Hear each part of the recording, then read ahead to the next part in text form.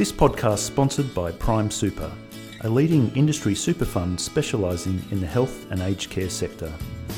Go to primesuper.com.au to see what we can do for you. A group of immunisation experts has lent its weight to the push for mandatory healthcare worker vaccination. The Immunisation Coalition, which advocates for whole-of-life immunisation, said flu shots should be mandatory for all care, allied health and ancillary staff members and their employers to protect themselves and the vulnerable people in their care. I recently spoke with Director Professor Robert Booy and started off by asking him why the Immunisation Coalition has been advocating for this move.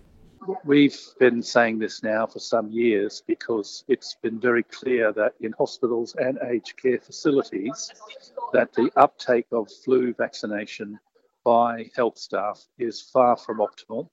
Indeed, in most places it's under 50%. There are exceptions in Victoria, but that's only achieved through a lot of effort. And so why are mandatory vaccinations the way to go versus programs that offer incentives or further education campaigns targeting healthcare workers? Well, for many years, in fact decades, I thought we could achieve good results with explanation and example, but it just doesn't work. Year after year after year, we've seen far from good uptake of vaccine. And what happened last year in nursing homes in Australia was that there were probably hundreds of flu outbreaks and hundreds and perhaps even thousands of deaths.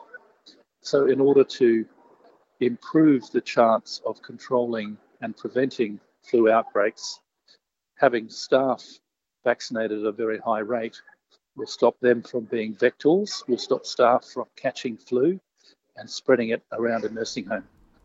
The Immunisation Coalition also supports the development of a national standardised system of vaccination surveillance across all healthcare systems. What should that look like? How do you see the change to mandatory vaccination taking place?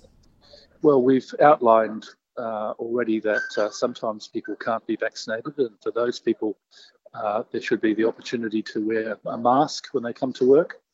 But whether you're working in a hospital or an aged care setting, you are placing your patients at risk if you bring an infection into your institution. So mandatory approaches require, as a matter of one's service, one's job, that you either have the vaccine or you can't work in that position or you wear a mask. When we've run stories about mandatory flu jabs in the past, much of the pushback seems to surround the idea that aged care facilities, for example, are open communities in which loved ones and the like can visit. The same is true to an extent of hospital environments. What would you say to those who feel that the move won't necessarily make a significant reduction to influenza rates or are wary of the change? There is evidence available already that the higher the rate of flu immunisation, the lower the rate of breakthrough outbreaks. Essentially, there is always uncertainty about the benefit of any intervention, but I think there's sufficient certainty and sufficient evidence to support the measure. It's not based on a large randomised controlled trial, but I think it is supported by scientific evidence.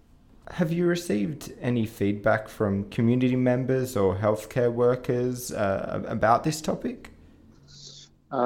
Most people agree that we need to do something, and most people agree that the taking of more responsibility by healthcare workers, be they doctors, nurses or therapists, is a good idea. That was Professor Robert Booy on mandatory flu jabs for healthcare workers.